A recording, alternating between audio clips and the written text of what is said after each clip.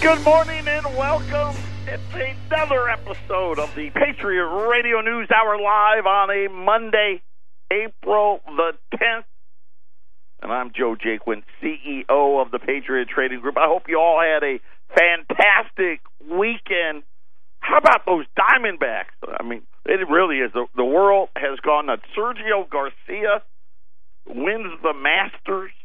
Here's a guy that, like 20 years ago, was like the best player never to win a major. And now they don't even say that because they thought he'll never win one. He actually wins.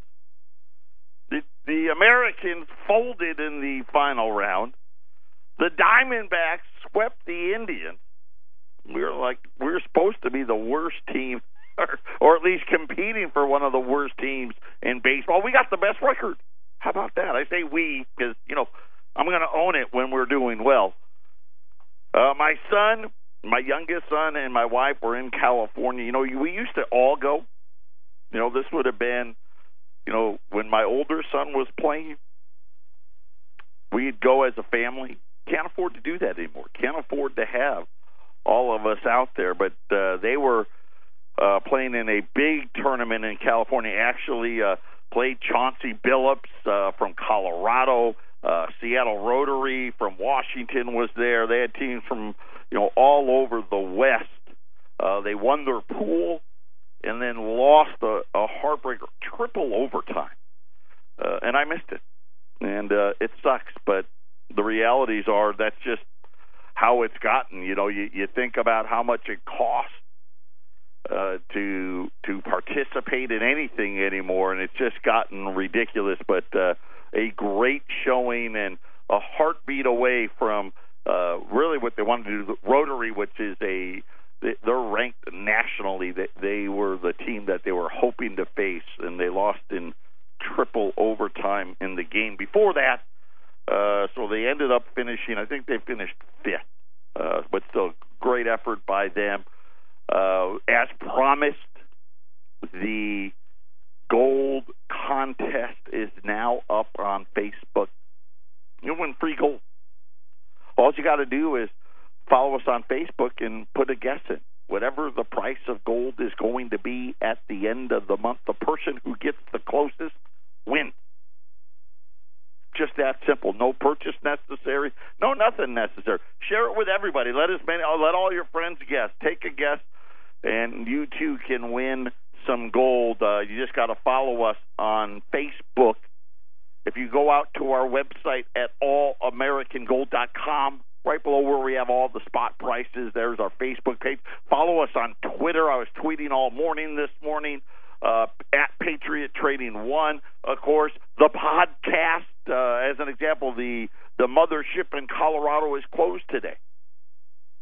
No worries if you're following us on podcast. At the end of the program, when Ramon has the show up, you get an email notification. You can listen anytime you want. You can do all of that at allamericangold.com and check it out. Our toll-free number, of course, right here, 800-951-0592. Little wealth insurance for, I guess the unexpected.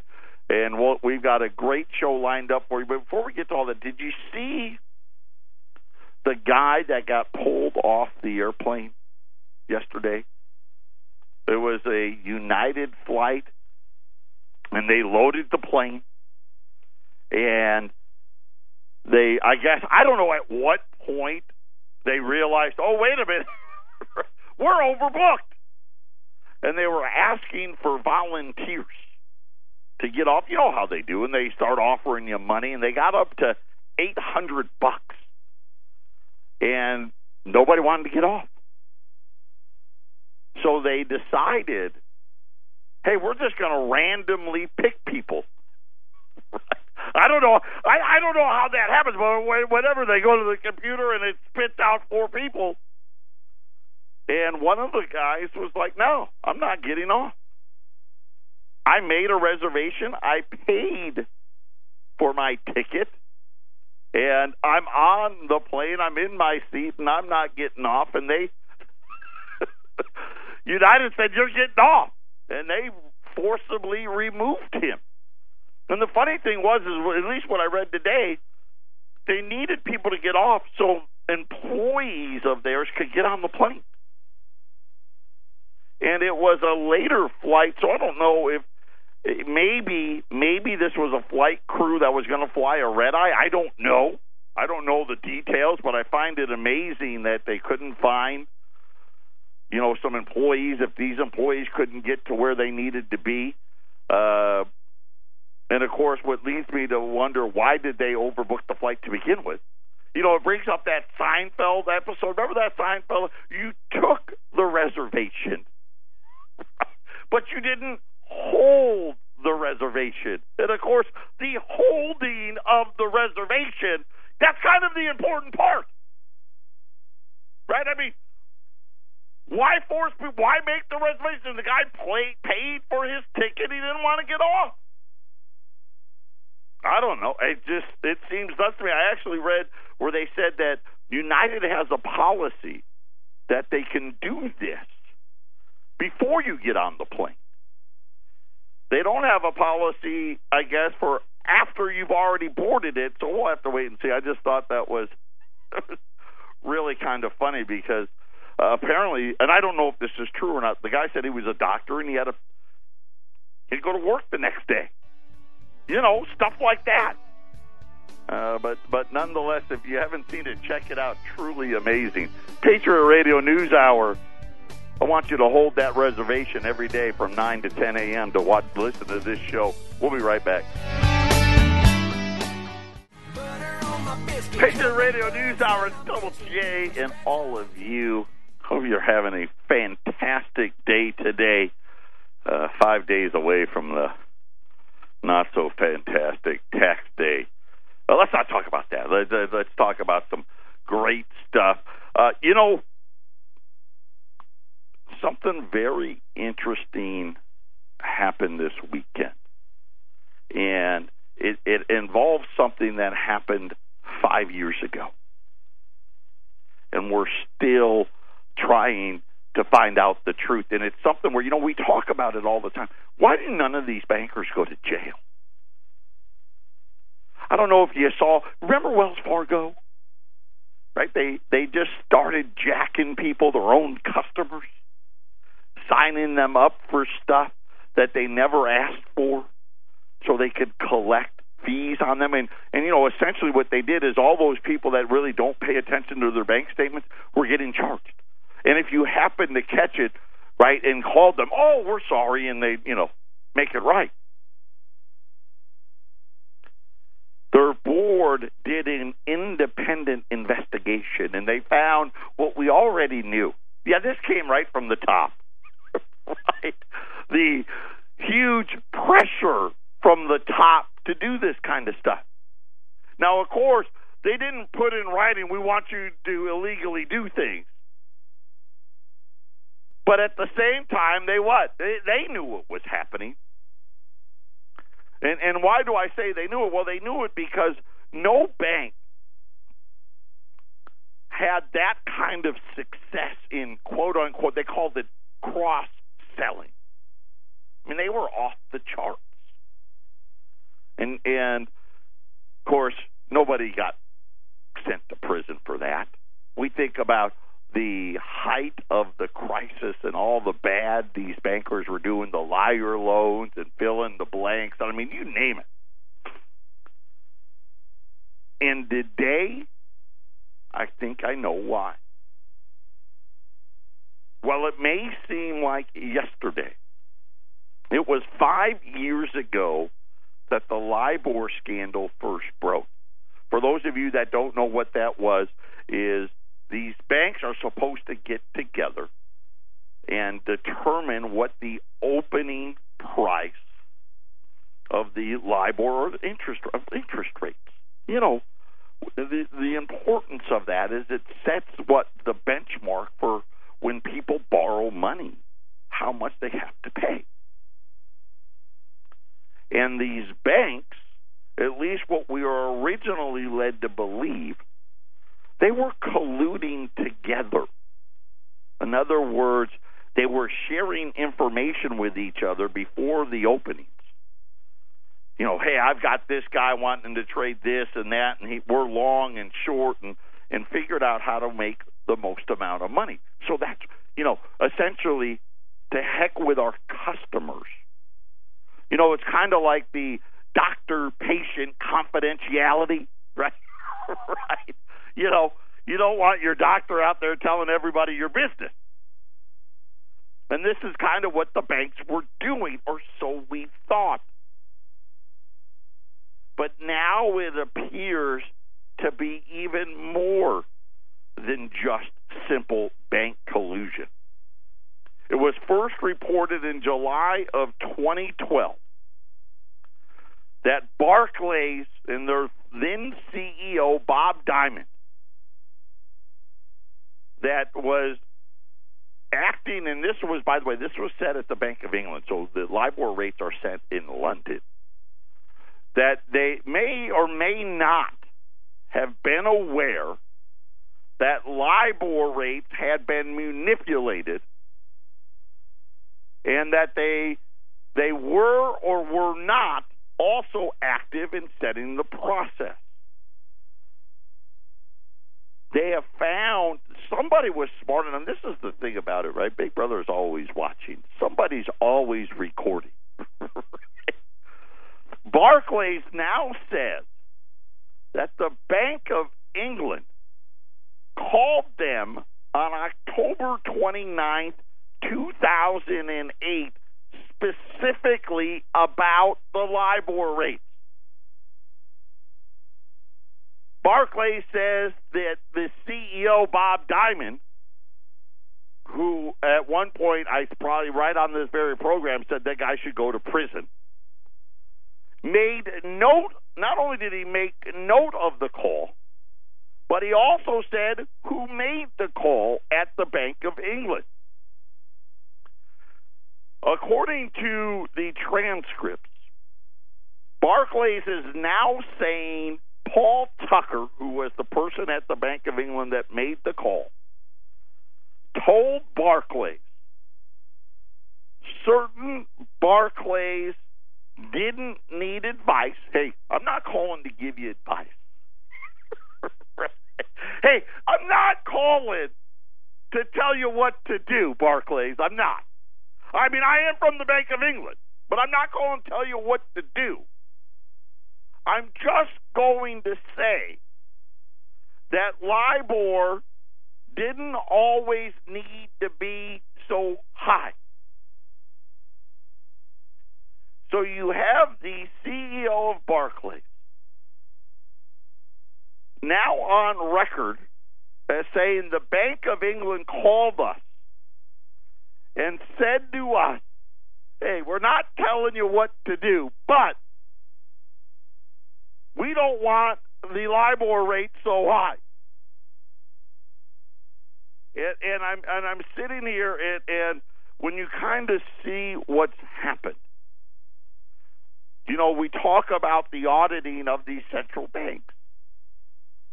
This is collusion. This is corruption. This is better than any mafia boss could ever imagine. Right? You think about the Sopranos and Tony Soprano, right? And you think about the central banks and what they've got the greatest cover of all. Oh, we need our independence. We need to be able to call banks and tell them what to do. It said that according to the BBC, the 2008 recording adds to evidence the central bank repeatedly pressured commercial banks during the financial crisis to push LIBOR rates down, just as Bob Diamond stated in 2012.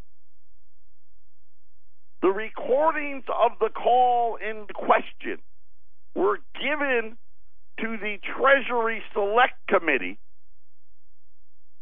and the man who went on to become the deputy governor of the Bank of England. That's the best part. Hey, we turned it over to this guy, and essentially basically he didn't do anything with it, right? He made it disappear, and then we promoted him, saying that the publishing of this information would mean the breaking of the rules for setting LIBOR rates. According to the claims, they were trying to push levels below a realistic number of where anybody could possibly get money. And I bring this up because this is really very obvious, which is that the central banks all along have been implicit in all of this. Right? We know that they now meet with all of these banks all the time, and now we're starting to find out they essentially, and here's how they get around it. Well, hey, I'm not telling you what to do. Now, I just thought I'd give you a call today, see how things were going.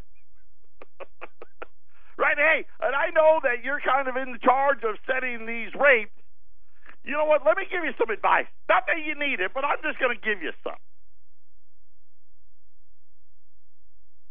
And you start really wondering, how bad are things really when this has to go on? And at what point are we going to call for criminal investigation?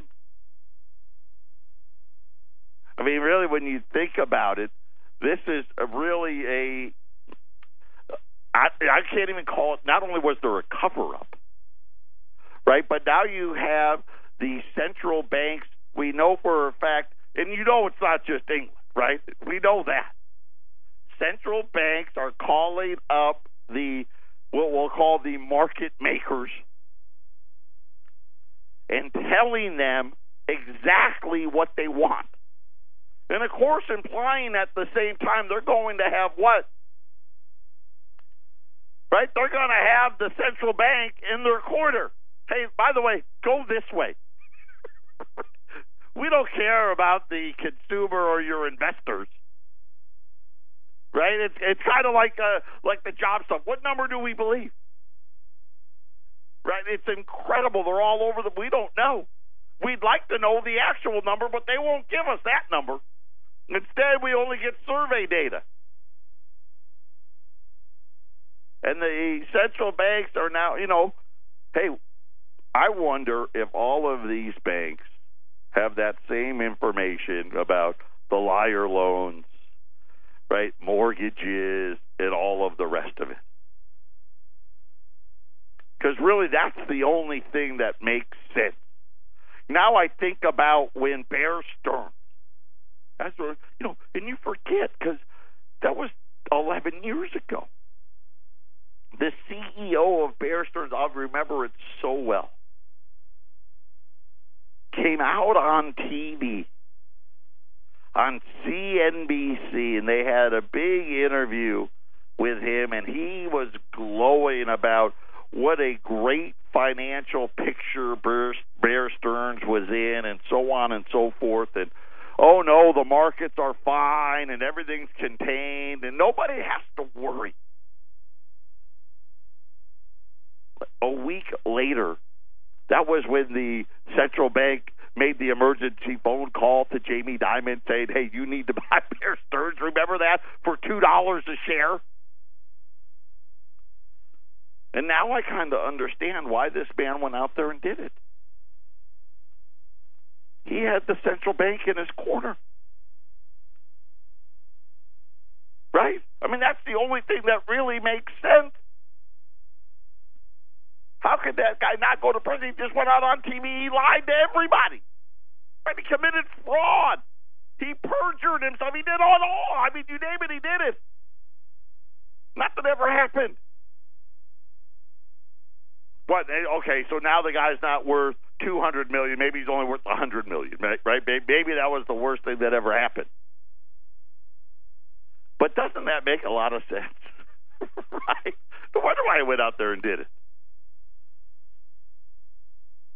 Right? The central bank, well, I talk to them every day. They call me up. They tell me what to do. Or they don't tell me what to do. Let's not get carried away. They don't give me advice. I don't need the advice. But then they say, this would be wonderful if this happened. And I just find it very, so 5 years later, we find out that right from the get-go, Barclays turned this information over and was sat on. Don't tell anybody. And I start thinking about, when is it going to be? When are we going to finally demand that we audit the Federal Reserve? Right? I got to believe, and I'm sure our founding fathers never imagined these types of scenarios that are playing out today. But this was the big part of the reason why, right, you don't want this private entity running the country's finances. Patriot Radio News Hour. We'll be back after the break.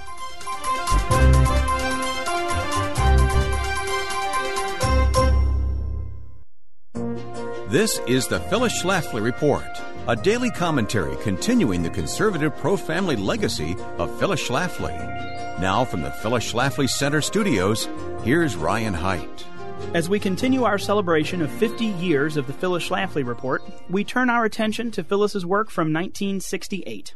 Phyllis Schlafly always showed the passion of personal experience as she wrote about issues that affected everyday Americans, including her. This is very evident in her Phyllis Schlafly Report from May 1968, in the headline article called Crisis in Law and Order.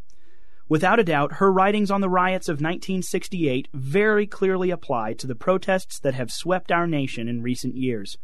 Lyndon B. Johnson's administration from 1963 to 1969 was fraught with violent turmoil in America's major cities. In 1967, Phyllis released a book titled Safe, Not Sorry, in which she connected the dots to show how government employees, including known communists, were actively aiding violent rioters across America. In 1968, destructive and violent demonstrations led to untold millions of dollars in property damage and millions more in lost revenue for businesses. After hard work and investigation, Phyllis determined the root of the civil unrest problem. Politicians simply weren't doing their jobs.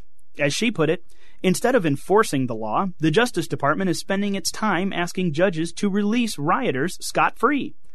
However, Phyllis Schlafly did so much more than just point out the problems.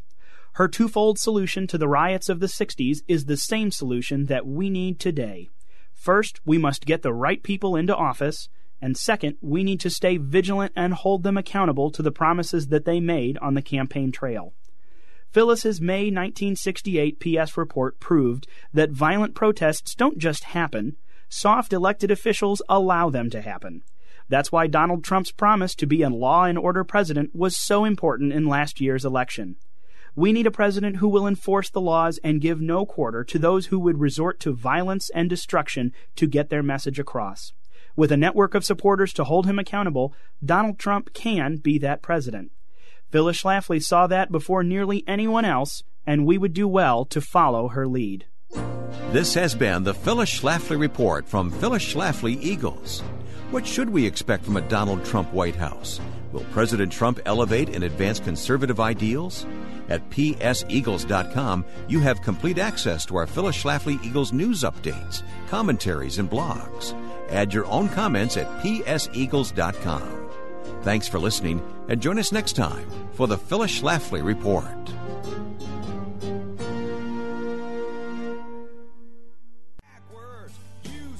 Welcome back, Patriot Radio News Hour. I just want to update everybody on our metals program. The shipping table is jam-packed again today. We're going to be done with this by the end of the week. You know, part of it, I don't want to make any excuses, but I blame it on Wendy. She had a bad back. And you should have seen her. I wanted to go, get her one of those walkers, the ones that got the tennis balls on them, and get her to walk. So I felt bad, so we took it easy on her last week, but now it's back to work. But that was funny. You were really funny in it. You were in a lot of pain. Okay. So anyway, we're getting it all that. By the way, all of you that are waiting for your XS 10s and 20s, those are going out this week. Some of you got 61s or 2s or 3s. Those are all going out this week. So we're going to be all cut up by the end of the week. We appreciate everybody's patience on that. But it just is what it is. Right now, there's a great article, 2 of them. One of them's in the Wall Street Journal. One was on CNBC today. And talking about GDP and how are we getting this. Let's go 2%. How are we getting this 2%? And it really comes down to just a couple of places. The number one gain in GDP growth, student loan debt. It's number one. And you think about all the different types of debt, this is probably the one that is the most controversial, right? Because now more than ever, if you don't have a college degree, right, you have a hard time getting a job. But the problem is, even when you have a college degree, right, you got a hard time getting a job. I call it the third, and third, right? I have a lot of kids that I used to coach that are, especially right now, been graduating from college. Starting about 3 years ago for the next 3 more years. So this, think about this 6, 7, 8 year period where I have all kinds of kids graduating. And I talk to so many of them. One of them does work for us. But as I'm talking to these kids, this is how they break it down for me. They say, Coach Joe, a third of all of us that graduate get a job in a field that somewhat is related to what we got our degree in. Okay, in other words, I went to college for this, and I got a job doing that. Only a third. They said another third of us, we got a job, but it wasn't in the field that we went to school for. In other words, they said, well, hey, listen, we just care. Yeah, you got the degree, you're hired. That will teach you what you need to know. Which really goes on to tell you really don't need a college degree to get most of these jobs, but that's irrelevant. The other third, I didn't get any job. I didn't get a job for what I went to school for. I didn't get a job in some other related field. And I'm now working as a waiter or a waitress, wherever. Right? I'm working minimum wage jobs with my college degree. Over the past 10 years, the amount of student loan debt in the United States has grown by 170%. I mean, staggering. They now total $1.4 trillion. And it seems just like last year I said it went over $1 trillion. Now it's $1.4 trillion. That's more than all the car loans. Think about all the cars that are out there, right? You're driving during rush hour, right? There's cars everywhere. More than that. And it's also more than all the credit card debt added together. I mean, this is a huge amount of money. According to the Consumer Finance Protection Bureau, since 2008, we have basically swapped a housing debt bubble for a student loan bubble. And that really is what we're worried about. by the way, I talk about how, Ben Bernanke wrote it in his book. I love it when these guys write books because then you can use what they wrote against them. Right? What do they say? When you're committing a crime, never write it down. He said that when he was going to Harvard, that it was room, board, everything, right? $4,000 for the year. Not a semester, a year, $4,000. Right? And he worked here was his big working experience. Ready? He was a waiter at a Mexican restaurant. That's right.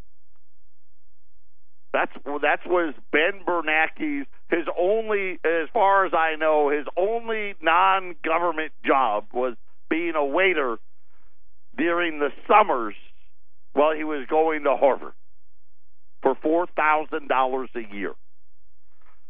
According to CNBC today, they said the person that wrote this, he attended the first college preparatory meeting at his daughter's high school. Okay, so my oldest son Joey, he's a junior. My wife goes to these meetings. Right? You got to talk. Okay, how are we going to get your kid to college? What type of test scores does he need? What does it cost? What are you going to need? Blah blah blah.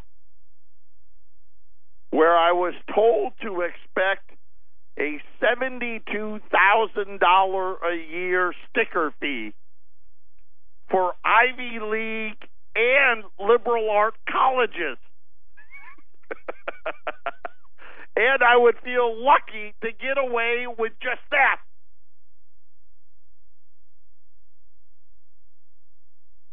So in 1971, it cost $4,000 a year to go to Harvard. Today they're saying, hey, the entry fee is $72K, but that's just the introductory price. Your kid wants books, stuff like that, or they want to eat, little stuff like that. Don't worry, though. There's no inflation, and don't worry. It's going to be fine. Patriot Radio News Hour. We'll be back after the break.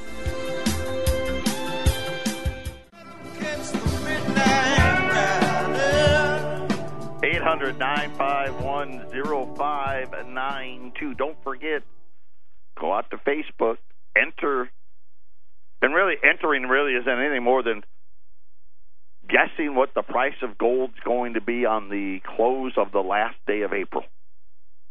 The person that gets the closest, doesn't matter if you're a little higher or lower, this isn't Price is Right where you got to be lower. Whoever is the closest to the actual close wins a free 1/10 ounce American Gold Eagle. You do not have to be a customer. You don't have to purchase anything. I will also tell you, you will not be solicited by us for anything. Share it with your friends. Let's see how many people we can get to go out there and guess what the price of gold's going to be. You have until Sunday. I think it's 12 midnight on Sunday is when you have to have your guess in by.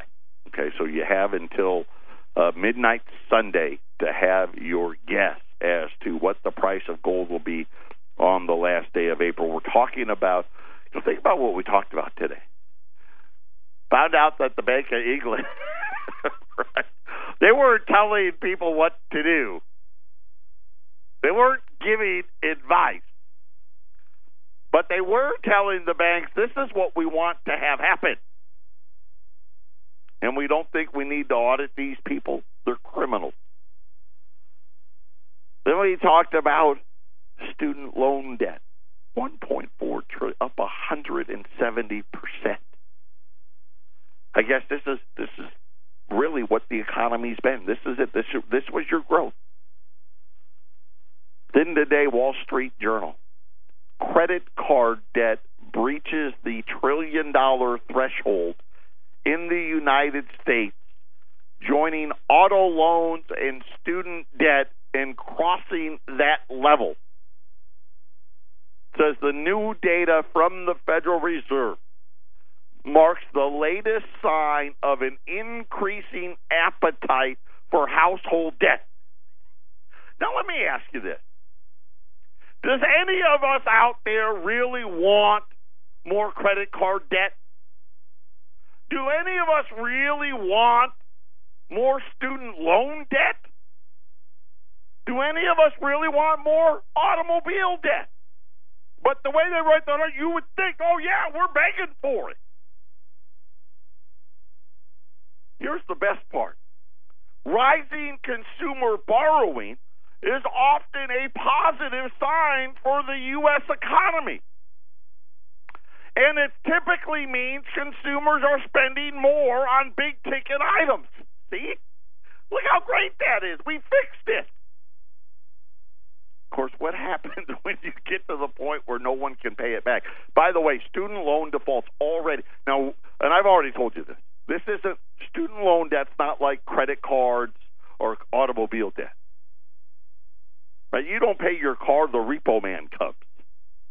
You don't pay your student loan debt, nothing really happens. I don't know, I shouldn't say nothing, but eventually they're going to get their money, but they do deferments and this and that. But actual defaults, which really, I mean, you've got to work really, really hard. You've got to probably go 5, 6, 8, 10 years if you're really good at paperwork before they put you into default. You know, default rate's already 20%. And I say that because think about what brought down the housing market. What was it? 6 or 7% of people weren't paying their mortgages, right? And it crashed it all. But it said that it typically means consumers are spending more on big-ticket items such as cars and smaller purchases often charged on credit cards. And while some are concerned about, auto lending to risky borrowers, and some are concerned about the defaults on student loans and the credit card. Just some people. Hey, listen, that's just for some people. And they're not worried. No. The quality of this is, and I'm not lying. This is what they said. The quality of the credit card debt remains good, remains strong. Now, there's a bunch of data saying it's gotten a lot weaker, but they're saying that it's strong. So does that mean that the automobiles aren't strong and that the student loans aren't strong? Yes, that's exactly what it means. But the credit card, that one's strong. Data released Friday shows that consumers owe $1 trillion on credit cards, up 6.2% from a year ago. But you think about student loans, they rise about 17% a year. Credit card debt's up 6% a year. They didn't give the number for auto loan debts, but you can kind of get the picture. Right? This is the growth. Right? We're drowning in it. And it said in the past, following auto loans, which hit the milestone in the past 2 years, and student loans, which puts over $1 trillion right before that. So I thought it was last year. It was actually a couple of years ago. Both of those went over $1 trillion. Now credit cards is over $1 trillion. The new data based on the Federal Reserve's revolving debt figure shows that 95% of the credit card debt remained on the balance. In other words, only 5% of people were actually paying off the card at the end of the month. It says consumer debt trends of late reflect some broad changes in the economy, including more workers putting off home purchases and instead borrowing for other items. Yeah, I'm going to buy a home. Yeah, but you know what? I needed to get a car first, and I got to pay off these student loans, and I just don't have the money. Mortgages, while a far larger market, represents a smaller share of overall consumer debt than it did in 2008, right? Which makes sense. I say it all the time. Housing sales are way off. But unfortunately for all of us, that debt just got replaced by others. And we all know how the housing market ended, don't we? Patriot Radio News Hour, final segment coming up. Final segment on a Monday. Just incredible, yes? The central bank's been using their influence on everybody, and all that they've really accomplished is to put us in more debt than we've ever been in our lives. And now, it's not the housing market. It's the three other markets. Because even the Wall Street Journal said most people can't even afford to buy a home anymore. That's gone. That's out. Of course, they can't afford to buy them because the Federal Reserve let all their banker buddies buy up all the houses. And now all the other three, student loan, autos, credit cards, all over $1 trillion. And you kind of wonder, what happens as we're seeing it now. Bankruptcies are on the commercial bankruptcies on the rise. Consumer bankruptcies are on the rise. And they're talking about raising rates. Oh, none of that makes any sense. You gotta understand that, right? That doesn't make any sense. But then again, it's the Federal Reserve. It doesn't need to make any sense. But this is why you put some gold away. Right? It's insurance against these people. Right? And we know, look at their track history. They couldn't predict. I mean, you know what? Really, they couldn't hit the broadside of a barn. They're not even close. For all the MIT mafia and all the data scroungers that they have, they're not even close. Got a great opportunity in the fractional gold market today. U.S. $5 Liberties. They're $22 over spot. So if you bought 4 of them, they'll be $88 over on quarter off. I've never seen it ever, and I've been doing this almost 14 years. They're $335, which puts 4 of them at $1,340. Gold's at $1,253. It's incredible, the ability to, especially on fractional material. On the $5 Liberties, I mean, you're normal markets, just regular, not even souped up ones, just a regular market. Normally, you'd pay about $200 over spot if you bought 4 of them. That would be a regular market. Now, when you buy 4 of them, it's $88. 800-951-0592. U.S. $5 Liberties. These are the old ones. Right? 1866 to 1907. They're $335. I laugh because I can't believe it. 800-951-0592. Quick look here at the markets. The Dow's trying to hang on to positive territory. It's up 2 points right now as, I don't know. There's a lot going on in the world. Apparently, we're now sending I don't know if it's an aircraft carrier or if it's what it is on its way steaming over to North Korea right now as we speak. Gold's pretty much unchanged. $1,252.50. Silver is down about 20 cents right now, $17.95. Put some gold away. Just a great opportunity. U.S. $5 gold pieces, $335. Buy 4 of them. It's $88 over spot. You can't beat it. 800-951-0592. Everyone take care and have a great day.